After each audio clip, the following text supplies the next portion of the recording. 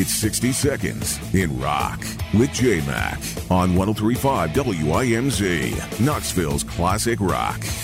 Metallica has recently revealed the finalists for their upcoming marching band competition called For Whom the Band Tolls.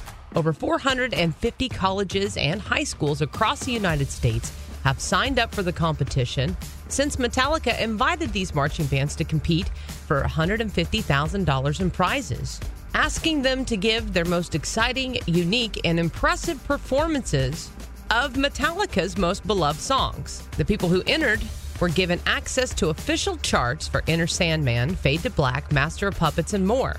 So far, Metallica has selected 5 finalists out of the 5 divisions, 2 college divisions and 3 high school divisions with small, medium, and large.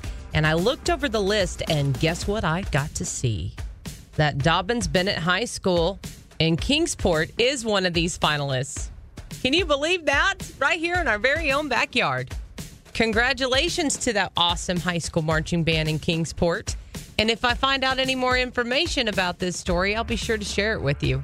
And that, my friend, is your 60 Seconds in Rock. I'm J-Mac with 103.5 WIMZ, Knoxville's classic rock.